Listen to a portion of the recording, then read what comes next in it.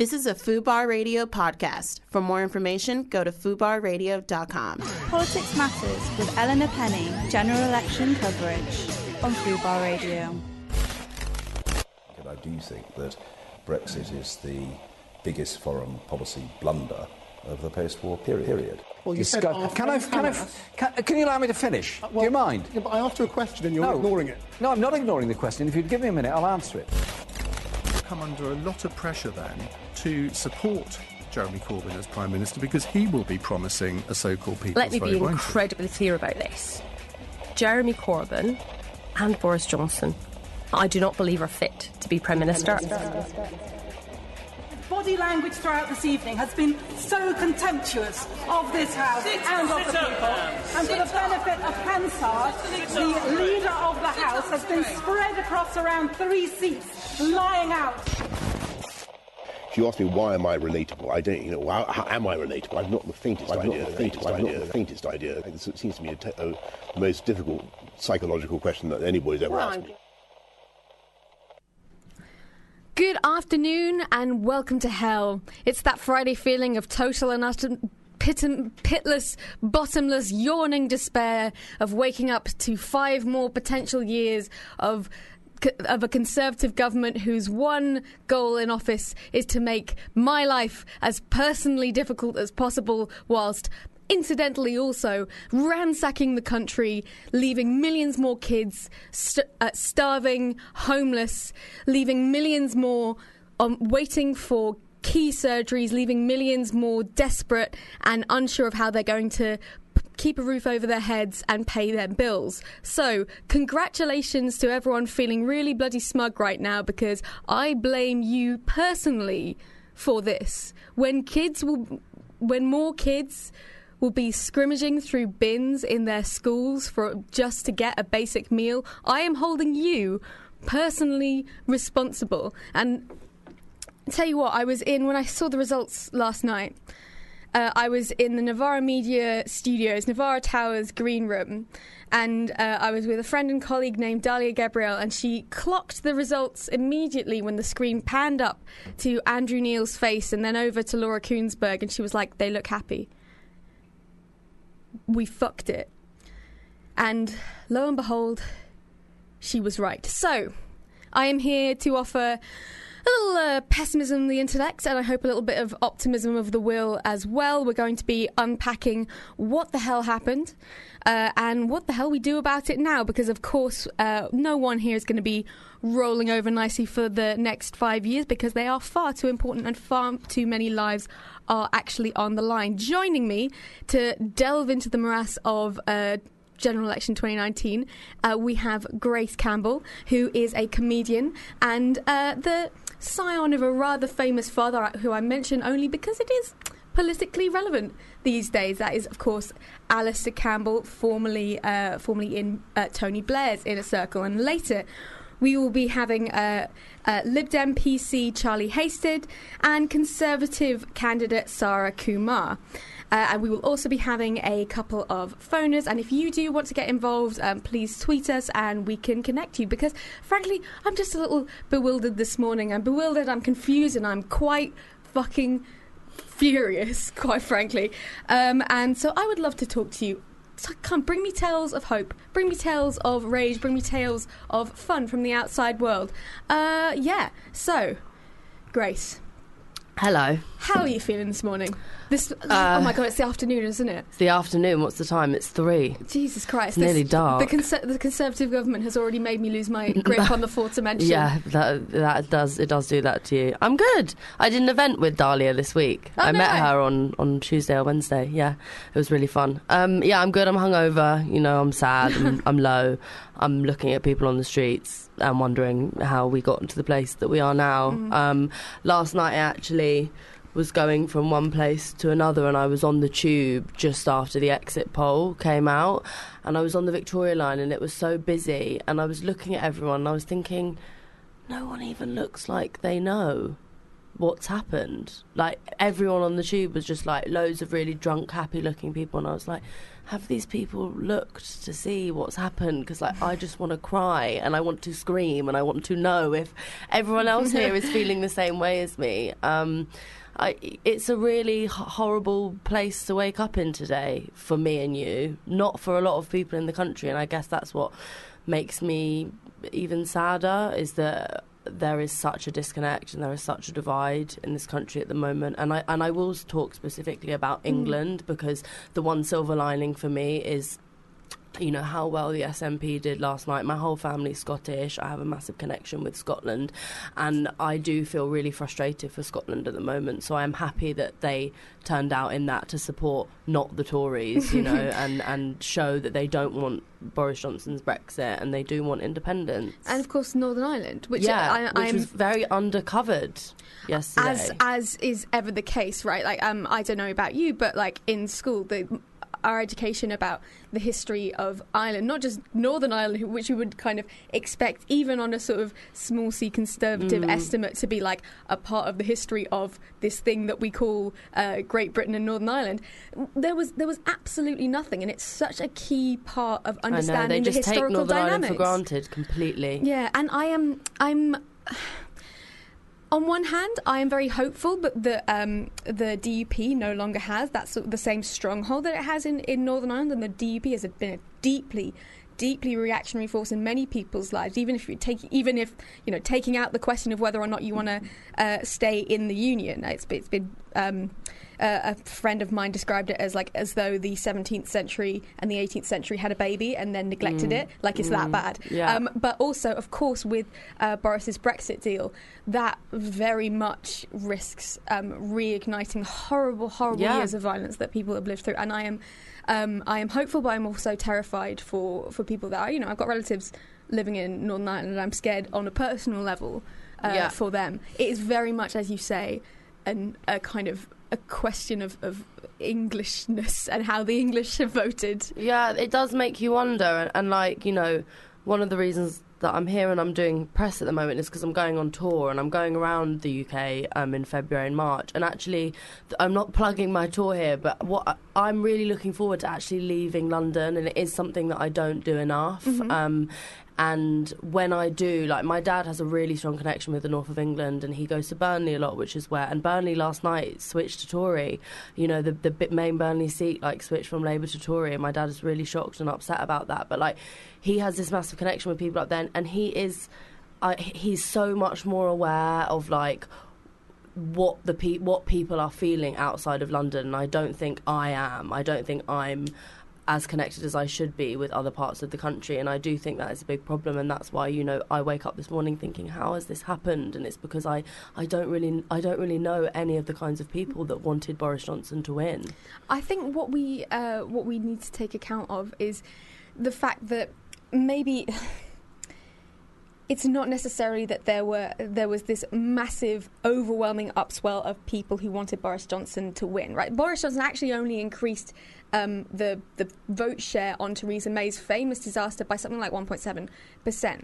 The real story here is how Labour and the sort of Remain coalition failed to kind of triangulate around a real deeply embedded sense of disaffection in some more traditionally Labour voting areas. Some traditionally Labour voting areas and constituency absolutely stayed with the Labour Party, and that vote actually got stronger, particularly amongst, say, like ethnic minorities. And that's a story that's not... And young people, of course. There's and that's very much linked to how youth has become a proxy for class in many ways, or just despair of the fact that the planet's burning. I saw a poll, I think this morning, that if 18 to 24-year-olds vote, Labour would have voted alone. Labour would have got something like 600 seats, which is... Yeah, but I guess, like, there's so much wrong at the moment. Our voting system, I do think, being partly the biggest issue. As you said, it's not like Boris Johnson's vote went up significantly last night, but our voting system means it was very easy for him to get a majority. Young people, a lot of people, I think, just don't think their vote matters, because in a lot of places it doesn't. And now we know from the result last night that it does matter, because in lots of seats where it swung from Labour to Tory, clearly a lot of people were turning out there. But I just think a lot of young people feel, because of the voting system, you know, if we had proportional representation, they would feel way more that their vote was going to really mean something. I mean, I completely agree with you on the fact that there's clearly a deep need for electoral reform, and also just a deeper sense of democratisation in our society. Because, you know, what we've seen over the past 40, 50 years, certainly since the 70s, is a real hollowing out of the kinds of other institutions by which people would take control over their lives. Civil society institutions, unions, that kind of thing. So the idea that democracy wasn't something that just happened once every 5 years with you putting a tick in a box and then trusting someone in a suit hundreds of miles away to do something in your favour. It's about something that you do every day, and that's embedded in your life. But I do just want to push back on the idea that that more people turned out in seats that switched from Labour to Conservative. I'm not saying that. I didn't say that. I'm saying a lot of people felt, not necessarily in safe seats, that their vote doesn't count, right? In safe seats. I'm saying in not safe seats, in marginal seats, your vote does count. But I live in a completely safe seat. So if I was someone that was a bit like, well, what's the point in me voting because I live in an extremely safe Labour seat? You know, like, that's more what I'm saying. And I think if we had proportional representation, you would feel like your vote matters so much more. For sure. And I think what the interesting story there is also around the fact that Labour didn't mobilise its base in those key Leave areas. And I think a lot of people will be asking the question of, like, how... to what extent was this kind of triangulation and what was supposed to be a unifying strategy backed up with the kind of messaging that could cut through Boris's bluster? Because, you know, that simple lie set against the background of chaos of Boris's own making, quite frankly, is a much more, shall we say, sticky message than quite a complicated caveat-filled thing about a second referendum with Remain on the ballot, plus we're going to negotiate a deal in all of these ways. And some people I've seen saying this morning is like, listen, there was a case for soft Brexit, and that's what Labour should have backed 2 years ago and kept backing it, because that's what happened in 2017, and that is one of the things that that might have saved us in this thing. I actually don't know if I agree. I don't know if I disagree. Yeah, I'm not sure I agree with that. I think there are lots of different reasons why the Labour Party did appallingly. There are lots of different reasons for that. And the thing that I hate this morning is that everyone is now blaming different people on why Labour have done so badly. I want the Labour Party to put their hands up and be like, yeah, we did mess up in a few different ways, but we should stop this infighting, which is what we, on a public scale, are always known for. Like, the left is just constantly attacking each other. So, like, we wake up this morning and instead of being like, fuck, like, we've got to literally rise up now and fight what Boris Johnson will represent for the next 5 years. Instead, what we're doing is just attacking each other and putting different parts of blame on each other.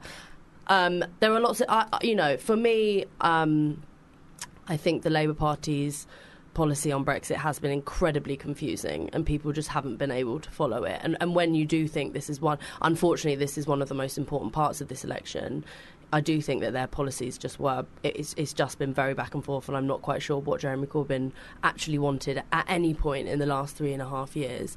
And then I do think that he, in many ways, is very unpopular in a lot of parts of the country. And I won't, like, when I say that to certain people, they just won't have it. And, like, that is my opinion. Like, that is my opinion. I do think that Jeremy Corbyn has been really turn-offish for a lot of people since he became the leader.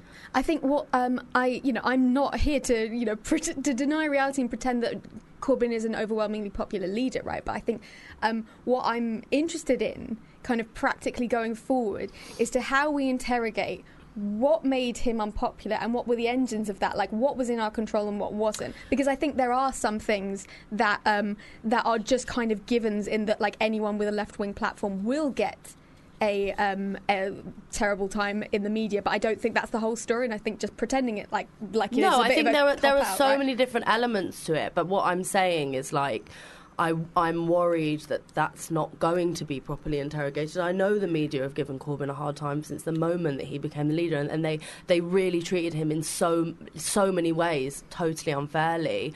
But I do think there was a lot about his leadership and his attitude towards leading the Labour Party that did not fill people with hope and confidence. I really do think that. So we are going over to Angela on line 1, who has been very patiently, angelically even, waiting. She is a... Sorry, Angela. Sorry, Angela. Hi. So she is a political activist, and she lives in North Wales, which has been a very fascinating area to keep your eye on in this past 6 weeks. So, Angela, talk to me. How are you feeling this afternoon? Devastated and very angry with, well, frankly, people who I'm looking at in the village and seeing on Facebook thinking, I don't recognise you. You know, there's a lot of gloating going on. We returned a new replacement Tory MP with a bigger majority, and, you know, looking at how people live around here and, you know, the levels of poverty, I'm devastated and confused.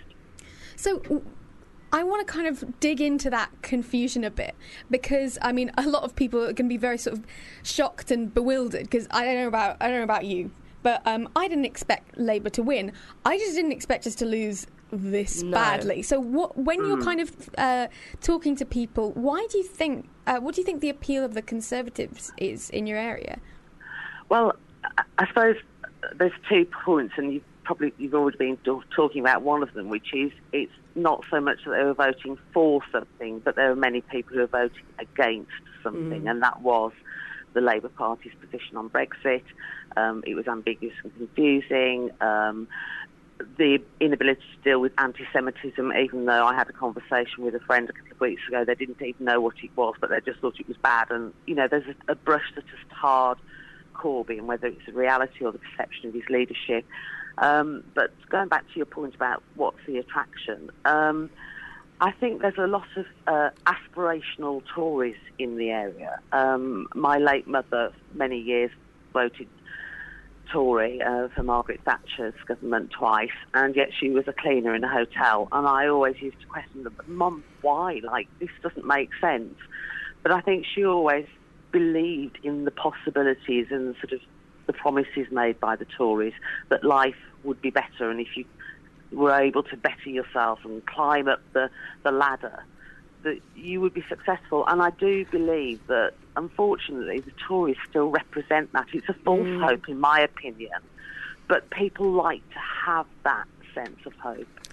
I completely agree, and I also think that comes back to, you know, why the Leave vote won as well. People kind of want more for themselves, and they think that that's how they're going to get it. And I've always had this problem, and I guess as I get older, I'm trying to understand other people's opinions, understand where other people are coming from, and I think that you've just put it so well. That is why a lot of people voted Conservative, and instead of kind of like demonising them, we have to understand that is really what their logic has been. But I'm sorry that that's, you know, a lot of the people that you're surrounded by.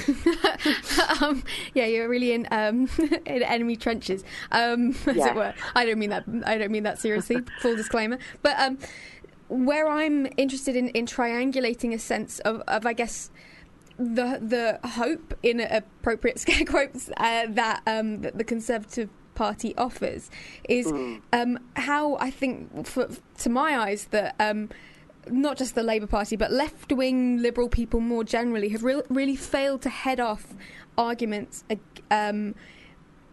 against migration. And I think making a positive case for migration, not just on economic terms, but on the basic principle of, like, these are people who are much more like you than the millionaires trying to flog you the lies that they're not, has really, really weakened, our ability to go into leave voting areas and plug the case for a non-disastrous Brexit that shows solidarity with people who, aren't white and weren't born here, that kind of thing. Is that something is the migration a live issue around you? Well, what I would say actually is I think that the mainstream media have done a completely brilliant stitch up on this, and it's very, very difficult to get around it when you have a culture and a society which puts on a pedestal celebrities, footballers, I don't know, Love Island, I don't watch that thing myself, but my son is obsessed with stuff on Instagram. So you're constantly seeing, the rich, the wealthy, the people who are making money and frankly taking the piss out of the very people who are voting for them. They see them as sort of untouchable.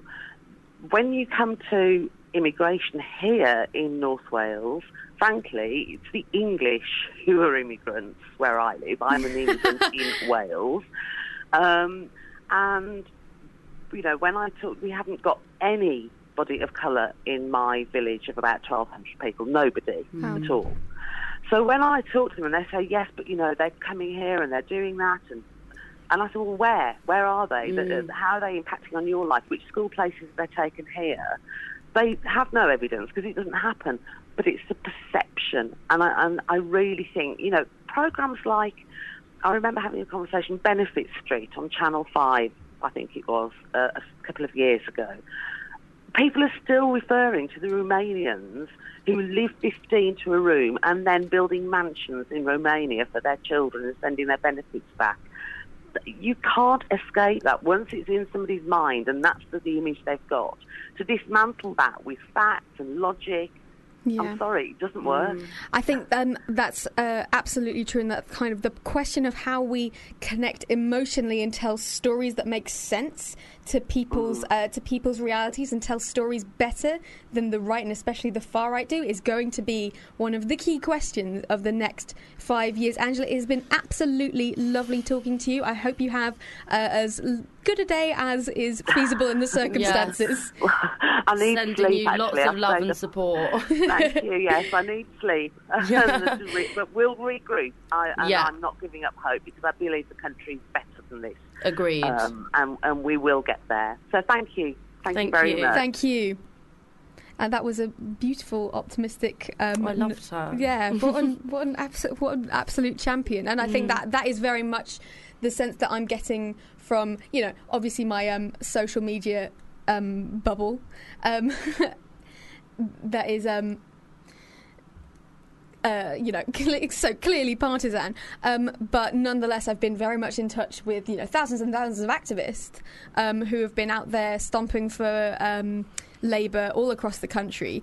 And yes, people are heartbroken at the moment, and people are very, very sad. But there isn't that kind of demoralisation that you might expect. It's very much like you were saying, Grace, that the idea of like, right, okay, we know what we need to do. Like, the next 5 years needs to be a fight. I know, but that's why I guess I really hope that the Labour Party, makes some good decisions in the next few months, and I'm going to get involved in any way that I can and use the platform that I have and that the Pink Protest has, which is the activist collective that I set up with my friends, because it just means so much right now. Realistically, the Tories are going to be in power for 2 more terms. With a landslide majority this big, it's going to be very hard for us to win the next election. So we need to just regroup now and put all of our energy into finding a leader who is going to unify all of the broken parts of the Labour Party and, bring back a lot of those people that swung to the Tories yesterday. So what I'm curious about here is that, the possibility of picking a leader who would be able to I guess, avoid the sort of pitfalls of Corbyn, especially his treatment amongst like other, political constituencies and obviously media constituencies, as we've talked about, but who would be offering a platform that is capable of actually inspiring the same kind of groundswell support and the same kind of, activists getting out on the doorstep, etc. Because, I'm not here to defend the result of last night by any means. Jesus Christ, no. But the weird historical cul-de-sac that we've wandered down, does mean that Corbyn's actually, gotten more votes than 2005 when it was a victory, more votes than 2015. The problem is that like all of the support that you're talking about, and I agree that it is amazing, it does not translate into winning seats all over the country, which we've seen, So I do think, as amazing as Corbyn has been in connecting with a lot of people over the country, and as you say, a lot of activists, and getting a lot of people inspired to kind of get out on the streets and help him, it doesn't translate. There is that missing piece in terms of him and his leadership, and I just, I don't know who I think the next leader should be. I don't. There are a few people that I will support a lot, and there are a few people that I've worked with, and that Who might that be? Well, Jess Phillips. Right.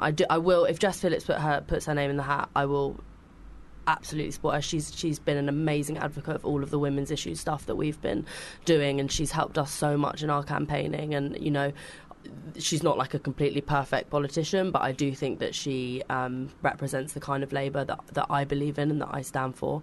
Whether or not she can unite the party, that's something that we'll have to work out. But there are a lot of things about the inner workings of the Labour Party right now that kind of need to be sorted out, and will need to. It's just going to take quite a long time. Here's the thing, right? Yes, there's an issue of leadership, right? But I think two things. One, we need to be very clear-eyed about the fact that the policies themselves consistently poll really highly, and not only that. That's fine. I know that. Not only that, but also the kinds of policies in their ambition and in their scale are the only things that are actually going to haul us out of crisis. Like, right, we can't be tinkering around the edges anymore. It's not going to work. But also, I think what I'm fascinated by, and why I think we need to plunge back into the culture war, which we very much neglected in the past, few years, and we've just been trying to do let's just talk about bread and butter issues and then forget this whole roiling storm around us, is the fact that by challenging some really kind of fundamental emotional stories that Britain tells about itself, Corbyn particularly was always going to have a really, really hard time, and we didn't strategise around that enough. I just think a lot of people needed to own up to the fact that he was never going to be as successful as they thought he was going to be, and we saw that in the last election. I think he should have left after the last election. I think he should have done that. I think it was quite selfish of him to stay. I think he should have mentored someone else who had all of what you're talking about, the amazing policies. The manifesto was incredible, absolutely incredible. But if he had someone else delivering that message, I really think we would have done a lot better yesterday. And I just think it was quite selfish of him not to leave then. And so I guess what I'm trying to say is I completely agree. The place that the Labour Party's gone to in a lot of policies and their agenda is amazing. I do not think the leadership was up to the job, and I haven't thought that for a long time. Yeah, no, I mean, I think a lot of people agree with you, and I think what I'd be interested in doing is having a kind of national conversation about what leadership material means, and what it means to be prime ministerial. Because in the last leadership debate, right, I was kind of screaming at the TV, partly because I think one of my frustrations with Corbyn is that he's there to channel the anger and the sort of righteous outrage of millions of people who are getting absolutely shafted, and when, as a sort of performer, if you like, he's completely unable to land a punch. And I was like, Jez, what are you doing? There were all of those elements missing about him. I just think he's not got enough charisma. I don't think he has a sense of humour. I think he has too much integrity. That sounds really bad, but look at Boris Johnson. When you are up against Boris Johnson, who is an awful, awful, awful man, who has absolutely no integrity, doesn't care whether he's lied 5 times in a sentence. He couldn't give a shit, right? Yeah. And Jeremy Corbyn next to him, he just looks like this really nice guy who, like, and this sounds terrible. I understand how bad that sounds, but sometimes I just really wish that people on the left got as dirty as people on the right. I mean, I agree to a certain extent, right? Like, I want a fight, right? Like, I want a scrap.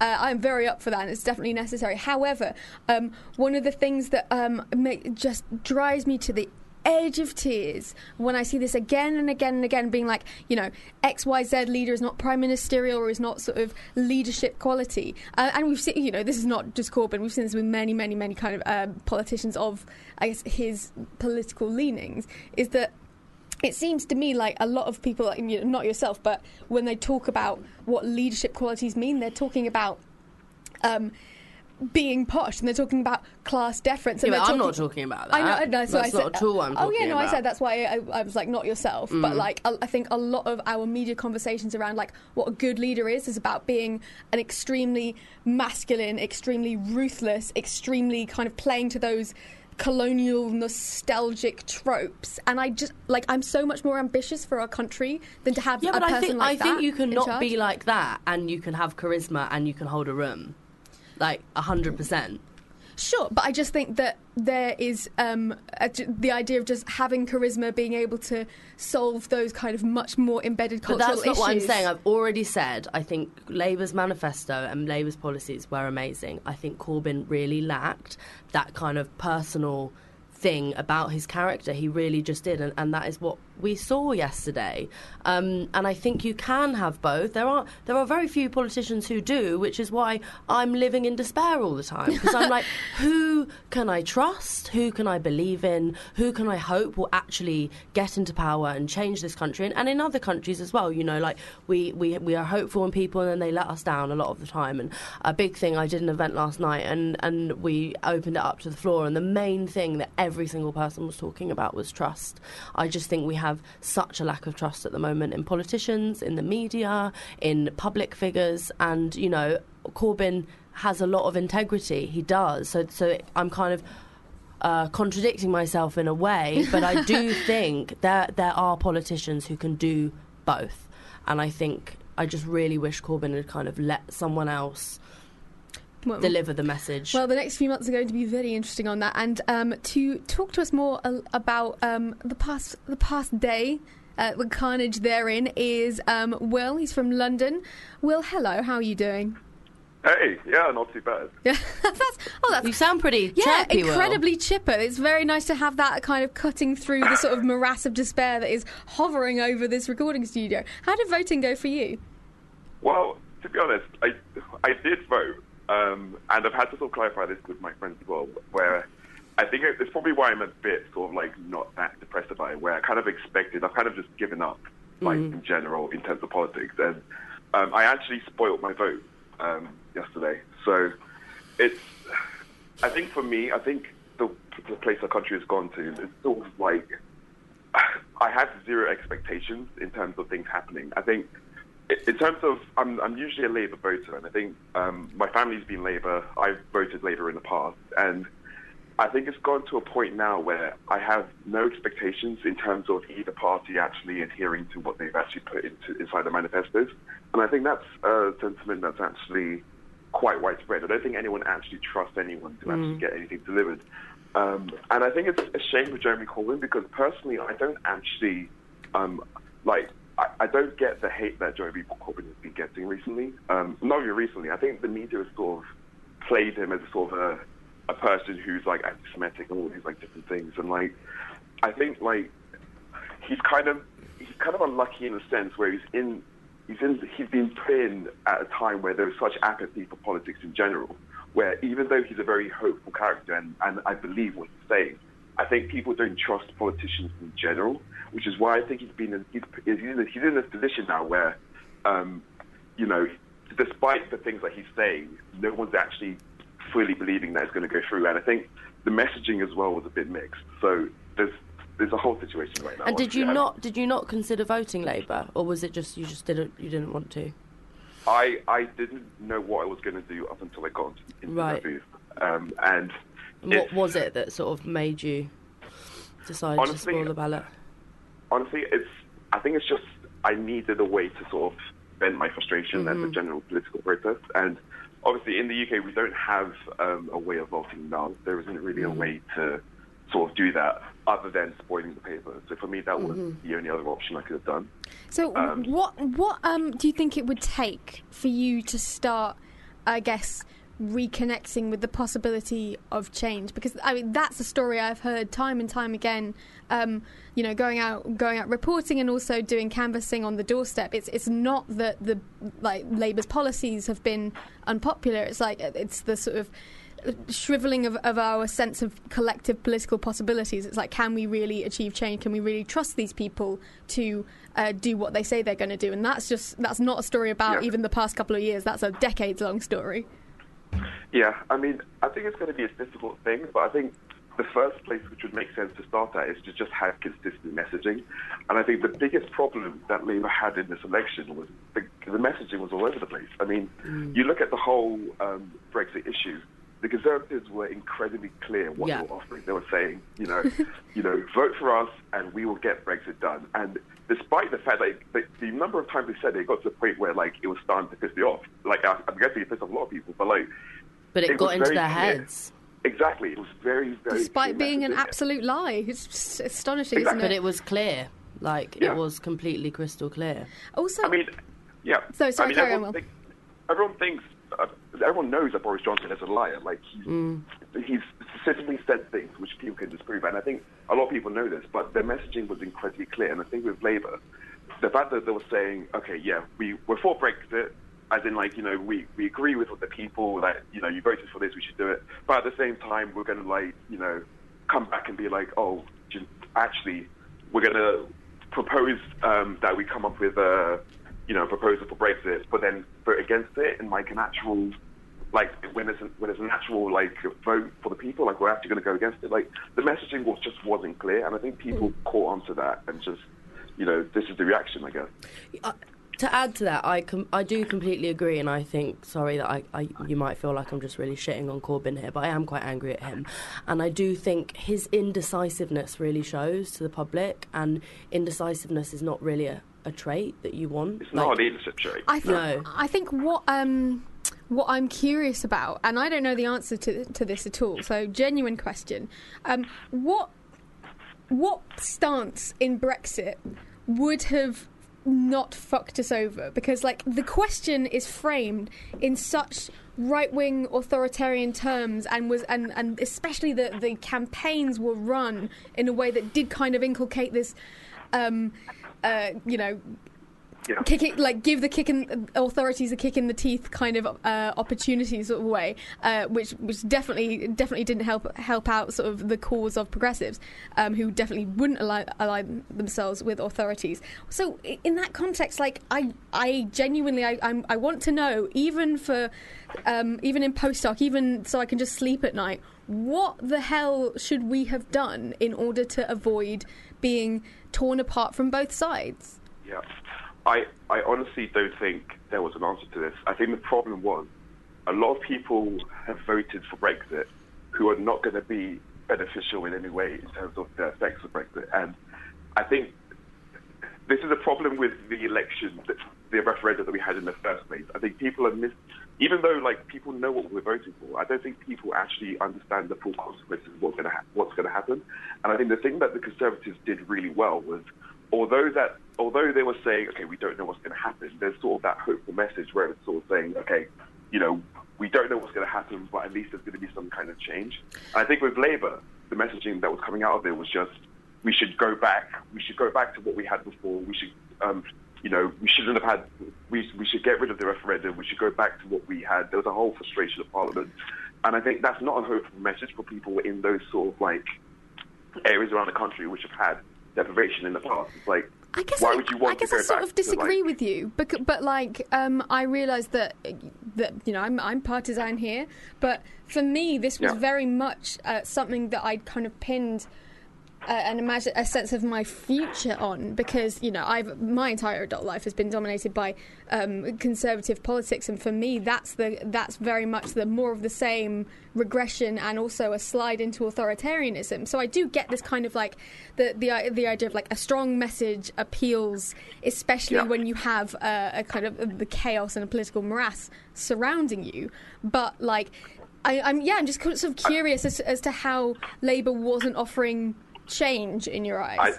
I think they should have just been very clear and just said the majority we want to go for Leave, we're just going to stick at that. I think if you're going to try and play both sides, you're not going to appeal to anyone. You need to be like a strong opposition and say, again, we're going to be the opposite of what the government are saying. I completely agree with that, and I think Corbyn's saying that if there were a second referendum, he wouldn't campaign for either side. I just thought people are just seeing that as you trying to get both people to then vote for you. You just have to pick a side in this, and the Tories were very clear, and he's just not been clear. They've not been clear at all in the last 3.5 years. Yeah, I don't think they would have won a majority, but I think the distance in which they've lost, I think that could have been, it probably would have been a hung parliament, I think, or something close to that. I don't think we would have seen as bad a loss as we've seen today if they had gone for that. Okay, we're going to have an actual opposition here. But I think there's this sort of, there's kind of for me some conflicting messages, if you don't mind me saying, is that on the one hand you have the idea that if the message was clear, it would have cut through some more, and on the other hand you have the idea of like the messages kind of don't really matter because we have this total structural deficit of trust in our politics. So I guess how do we steer between the two horns of that? Well, I guess I don't think people actually voted for the issues. I think people were just voting for Brexit. And I think in terms of the trust of politicians, I think that's referring mainly to the idea of, the day-to-day sort of like everyday stuff. I don't think anyone was actually looking at the election in terms of those issues. I think it was just purely a Brexit thing. And obviously, the Conservatives have been saying from day one, let's get Brexit done. Nobody actually knows what that means, but it's a very consistent message. So despite the fact that I don't know what they're going to deliver, I don't even think they know what they're going to deliver, the fact that they're saying they're going to do something about it rather than just say, okay, we're going to go back and go through an elongated process, which is essentially what Labour was saying. They're basically saying, we're going to go through a whole another process to try to figure out what to do here. I think we're going to have to leave you there, but thank you so much for talking to us. It's been a pleasure, and you have the brilliant rest of your day. Thank you. Thanks, Will. So we have just coming up with us in the studio, Charlie Hasted. We'll be with them in a little bit, but before for some little bit of inspiration, a little bit of re-energization to plunge you back into the fight that we're all facing over the next 10 years, let's go to Loki. Politics Matters with Eleanor Penny, general election coverage on Fubar Radio. Hello and welcome back. I'm your host, Eleanor Penny. I am joined in the studio by the delightful Charlie Hasted, and with us still we have comedian, auteur, actress, performer on the London stage, Grace Campbell. So Charlie, how are you feeling today? That's the question I am asking all of my guests. Personally, pretty good. I had a good result last night where I was. Doubled our vote share, kept my deposit, so I'm happy on that level. On the other hand, it was a bit shit. Would you like to elaborate on that a little bit? Utterly gutted about Joe. Utterly gutted. Of course, we are talking here about the fact that Jo Swinson, who, cards on the table, we're probably going to disagree with this. I'm not her biggest fan whatsoever, but she was one of the biggest names to lose her seat last night. Yeah. So was that a massive shock? Like, did anyone prepare for that? We knew it was a possibility. We were hoping we'd manage to do enough to stop it, but 150 votes in it. It's one of those things where I didn't agree with everything she did in the coalition, but by God, she was one of the biggest advocates for trans rights in Parliament. So, as a trans person, losing her is absolutely gutting for me. It's funny, but a couple of days before the election, because as I'm sure, like, demographically speaking, everyone here has been hit by the cuts pretty hard. So, and that's the lens through which I inevitably see her politics. But she absolutely has to be given credit for being unapologetic in her defence of trans rights, and that is extremely unusual in top-level politicians, including, very sadly, top-level politicians in the Labour Party, and that is definitely a frontier that needs to be battled for in the next few years. The fact we have no trans MPs, and by the looks of things we ain't getting any for a while, is ridiculous. So we needed our allies in Parliament, and we've lost a lot of them. But I guess pivoting to the idea of the Lib Dems more generally, for me it strikes me that there must be a lot of kind of like mourning and self-examination in the ranks of the Liberal Democrats as well as the ranks of the Labour Party, because yes, obviously there are many questions to be asked of the Labour Party as the main opposition, but you do have key seats like Kensington, where a former Conservative, until recently Sam Gyimah, ran a stonkingly dishonest campaign against Emma Dent-Coad, and that seat he increased his vote share by thousands and delivered a seat to the Conservatives by 150 votes. And for me, particularly in light of Grenfell, that is so gutting and devastating. I'm not going to lie, if Labour hadn't spent an awful lot of time trying to poke Chuka Umunna and Luciana Berger in the eye, if they'd bust half the activists into Kensington that they did to cities and to Finchley, they'd have taken Kensington. Why do you say that? Literally, if you look online, there's so many activists, so many people were bussed in by Momentum, by Labour, to basically punish Chuka and Luciana for daring to leave. Oh, sorry. That's so you're saying if they'd have used that energy in Kensington, if they used that energy in Kensington, if they'd run a low campaign in Wimbledon, we'd have 4 less Conservative MPs. We'd have 3 more Lib Dems. We'd have at least 1 more Labour. So first of all, this is not about punishing, right? I was there campaigning on the ground in Kensington, and everyone there, people that don't agree with the Liberal Democrats, but this is really not a personal thing against Luciana or against Chuka, certainly not on my part, because it's just there's so much, there's a world to win. The question is so much bigger than whether or not we particularly dislike this one former MP, and I think that's kind of disingenuous, actually, because the Liberal Democrat campaign was so dishonest in Kensington and in many other constituencies like Chipping Barnet. But then so was Labour's in other places. How was it dishonest? Sorry? How was it dishonest? There was just constant, there's no anti-Semitism in Labour. There's anti-Semitism in every single party. No party gets a pass on saying we have no anti-Semitism, we have no racism. Labour never said there is no anti-Semitism in this party. I think we've been watching very different media then, because I've seen it all over. I've seen it all over Twitter, all over Facebook, everything. And I spent 10 years working in NUS, so I have a lot of Labour friends. The vast majority of my friends are Labour friends, and I've seen so many people go, there's no anti-Semitism in Labour, it's a lie. Of course there's anti-Semitism. I completely agree with you. I give workshops on anti-Semitism awareness training, and I am absolutely aware of that there is endemic anti-Semitism across our society and in the Labour Party as well, and that manifests in particular ways in the Labour Party. And there is a handful of people who have these absolutely vile views that need to be routed out. Thankfully, the leadership have, been forcibly made aware that this is an urgent frontier. But like honestly, the frustration I feel this morning when I see people like Michael Gove, who has sided publicly with Viktor Orban, saying that this is a good day for Jewish people. He can quite frankly go fuck himself, because I am terrified of the authoritarian forces that his government is currently in bed with.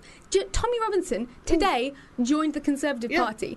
Katie Hopkins is fucking jubilant, and that's all we need to know. I think we can all agree. Fuck the Tories. Yeah, that's definitely not even to be debated. And I think we can all agree on that the one. legitimate racism in the Tory party is so bad, and Boris Johnson has legitimised. Would you see Katie Hopkins' tweet? So Saida Warsi put out a tweet about dealing with Islamophobia in the Tory party. Mm-hmm. Katie Hopkins has come back with British people first. We have a nationalist party again. Oh, so it's fascism. Great. Yeah, I love exactly. It. We had the choice, the choice between socialism or barbarism, and like millions of people were like, maybe barbarism now. But you know what? It doesn't surprise me. Like the world has been turning this way, and you just have to look at America. And what's really worried me with this election is it's made me think Trump's going to win the next one. Because I don't think the kinds of people that are pleased with what's happening are done yet. The UK and the States seems to be in a perpetual state of hold my beer at the moment. Yeah, 100%, 100%. I think when we look at sort of the comparisons to Trump, not just on coiffure and general sort of like personal awfulness, but the shape that the campaign has taken and its sort of key motors.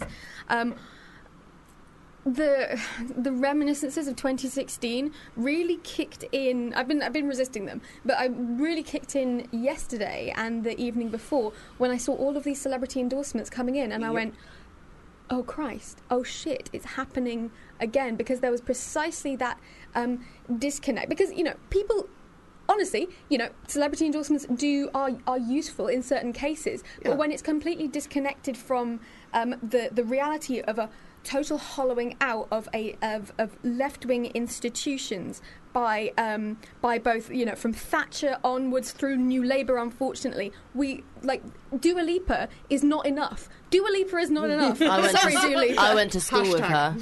Oh, I mean, this is in my Edinburgh show. I mean, tell her thank you very much for her contribution, but it wasn't enough. But as you said earlier, the young vote wasn't the vote that needed swinging. Dua Lipa's followers probably already were going to vote Labour. It's the people who aren't. The turnout was good. Yeah. I don't like that notion when we always put young people down, but it's the people that we really needed to swing are the people that aren't on Instagram. Yeah, exactly. They aren't on Instagram. So Dua Lipa's endorsement doesn't mean anything to them. And another kind of another echo is, of course, how we've seen over the past 6 weeks a continual sort of outrage. Not enough, actually. Not enough. Not coupled with enough genuine scrutiny and accountability, but certainly sort of a sense of monocles popping over Boris lying, Boris being sort of, how should I say, uncouth, Boris doing all these racist gaffes and trying to run circles around Parliament and around the media. I'm like, these aren't gaffes for him. These aren't accidents. These is a part of a strategy that's specifically designed to pose himself as a strongman authoritarian to appeal to a kind of far-right sentiment of the state is failing, democracy is failing, we need a strong man to come in and knock heads together. And it's this again, it's horrible flashbacks to 2016. The problem is that when the people expect the Tories to lie, so nobody's surprised when it happens. The Tories can lie and lie and lie, and everyone goes, well, it's just the Tory party, and it doesn't affect their ratings anymore.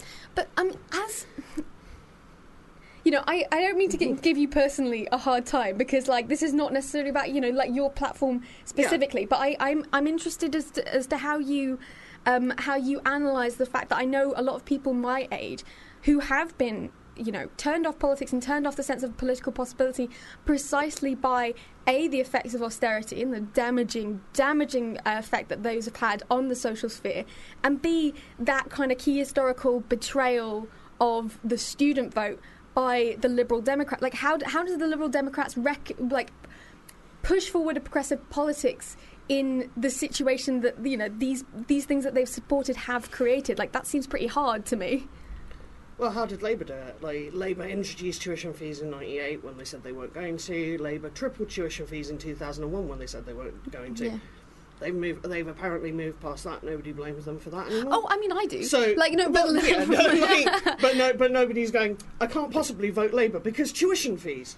But okay, so I think I think one of the differences there's got to be a space to move past it eventually. Eventually, you have to just kind of go, okay, it was shit. I'm not gonna lie. I was at Millbank. Like, yeah, I was at Millbank. guess I got whacked by the riot squad. It more was so, it was it was actually the forming of the coalition government that really affected a lot of people. I think, obviously, politicians say they're going to do stuff and then fucking don't do it all the time. We've seen that time after time. But it was that the Lib Dems have a track record of saying they weren't going to form a coalition with the Tory party. And so I guess this time and it's the same people. So it's like the same people who did it. We didn't say we weren't going to go into coalition. What we did say was, no more broken promises. We're going to keep our promises. How did that go?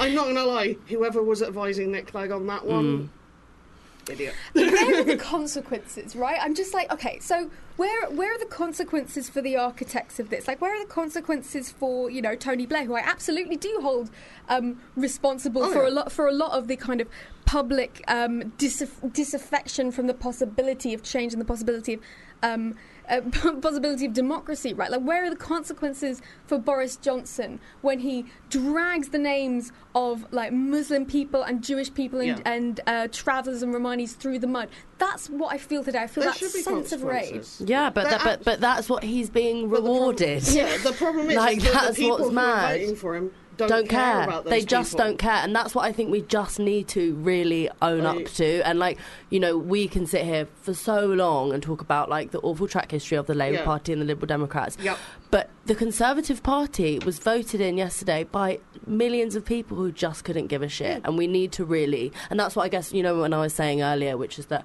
I sometimes just wish that we had a bit less integrity. I'm not sure that people don't give a shit. I think people I have spoken to a lot of people who are voting Tory who are very concerned about things like child poverty and the NHS, but that connection isn't made to the sense of like, this can change and this is how you do it, and restoring those links is going to take a lot of bloody work. Yeah, definitely in it for the long haul. But I think a lot of the difference is that the reason why anti-Semitism in the Labour Party, or racism in this, and whatever you want to call it, and the anti-Semitism we've had historically in the Lib Dems with Jenny Tong, David Ward, the difference between us and the Tory Party is we care. Labour and the Lib Dems, we care about people that are already on the margins of society, who are already oppressed. The Tories, to a large part, don't. Well, that is both an inspiring and a very depressing way to wrap up. Grace, I want you to tell the people. Yeah, I've only got 2 minutes. Show coming up. I don't know how I'm going to do that in 2 minutes. Well, so you're going to do it amazingly. Well, my dad is Alistair Campbell, so that's number one. I grew up in politics. My dad started working for Tony Blair when I was 3 weeks old. I'm a stand-up comedian, and I've just done my debut Edinburgh show, and it's called Why I'm Never Going Into Politics, and it's essentially a rejection of Westminster because, I grew up in it, and it's like anything that your parents do. I've been constantly asked my whole life, will you go into politics, will you be a politician? And it's kind of me just giving my 2 cents. I'm going to have to rewrite the show a lot, given what's happened in the last 6 weeks. Got to talk about Dua Lipa endorsing the Labour Party, but it's also kind of like I'm a massive crude, outspoken feminist. I talk about sex a lot. I talk about my vagina. It definitely turned off a lot of the old folks in Edinburgh. But that's the show. It'll be fresh. So if you've already seen it, I would advise you to come back, because it will be a kind of new rebooted version. Yeah. And it was a real success at the Fringe. Fabulous. Well, I'm looking forward to getting down there myself and maybe taking in some inspiration and leaving politics for good. Behind me. Changing the world in other ways. Exactly. Right, it's been an absolute pleasure to have you both on. Thank you so much. Thank you. Grace Campbell and Charlie Hasted. You have a lovely rest of the day, and the same thing to our beautiful listeners. I've been your host, Eleanor Penny. This has been Politics Matters, and join us again possibly in the new year. You've been listening to a FUBAR Radio podcast. For more information, go to FUBARradio.com.